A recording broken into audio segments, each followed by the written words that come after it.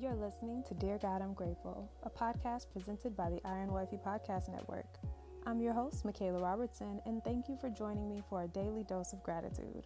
Without further ado, let's get into what we're grateful for today. Dear God, I'm grateful for the narrow gate. Now, the scriptures say that narrow is the way and only few will find it. And so if we look at Matthew 7:13, it actually says you can enter God's kingdom only through the narrow gate. The highway to hell is broad, and its gate is wide for the many who choose that way. But the gateway to life is very narrow, and the road is difficult, and only a few will ever find it. And so Jesus went through all the towns and villages teaching as he went. And as always, he was pressing on toward Jerusalem. Some asked him, "Lord, will only a few be saved?"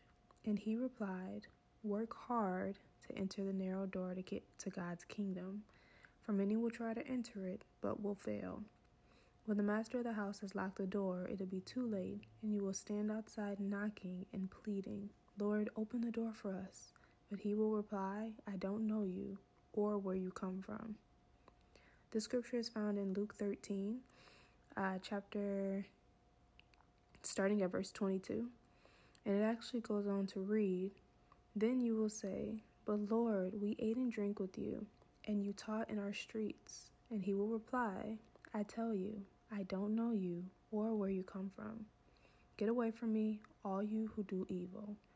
Then there will be weeping and gnashing of teeth. For you will see Abraham, Isaac, Jacob, and all the prophets in the kingdom of God, but you will be thrown out.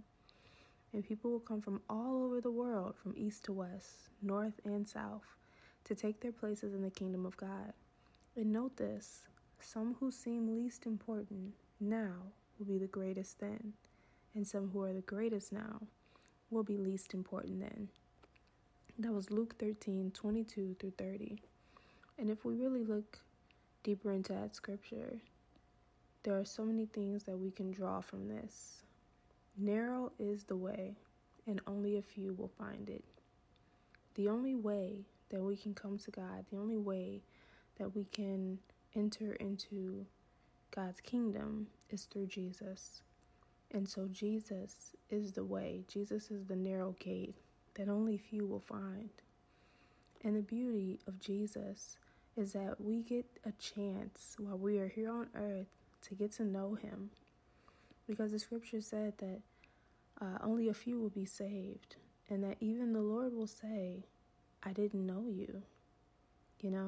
Looking at the scripture, it says, when the master of the house has locked the door, it will be too late, and we'll be standing outside knocking and pleading for him to open the door for us. But he's going to say, "I didn't know you." If we don't spend that time to get to know him, if we don't use our lives to serve him and to truly build a relationship with him, then when we get to heaven, when our time on this earth is gone, it'll be too late. What I really like in the scripture is that the people said, "We ate and drank with you, and you taught in our streets." That means that when we pray over our food, when we are listening to the church sermons, when we are going through the routines and the motions that we call church, or that we call spending time with God, as my mentor says, when we're snacking on devotionals instead of eating the full course meal that is the Word of God, that's not building a relationship with God. It's not. We can't allow drive-by devotionals to get us through and into heaven, because the Lord will open the door and be like, "I'm sorry, I didn't know you." We can talk all day about how we ate and drank with the Lord and how we went to church, and he will still reply, "I don't know you."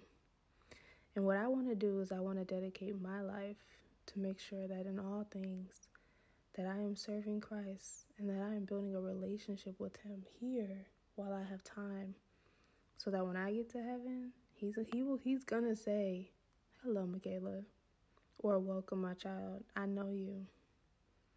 I know where you come from." And so I want to encourage you to seek the kingdom of God first, above all things. But as you spend time with those in your life whom you love, as you spend time with those who you have relationships with, spend that same time with Jesus. Allow yourself or position yourself to enter into the narrow gate that is only found through Jesus. Because Jesus is the only way, the only truth, and the only life. And no one comes to the Father except through Jesus, which we know in John 14. And so if Jesus is the only way, and he is that narrow gate, then why not take this time to get to know the way, the truth, and the life, to learn the way, to understand his truth, and to receive his life, his eternal life that can only be found through him. And so again, you can enter God's kingdom only through the narrow gate. The highway to hell is broad, and its gate is wide for the many who choose that way. But the gateway to life is very narrow, and the road is difficult, and only a few ever find it. Many people will be led to hell, for the highway to hell is broad, and the gate is wide. But only a few people will find the narrow gate.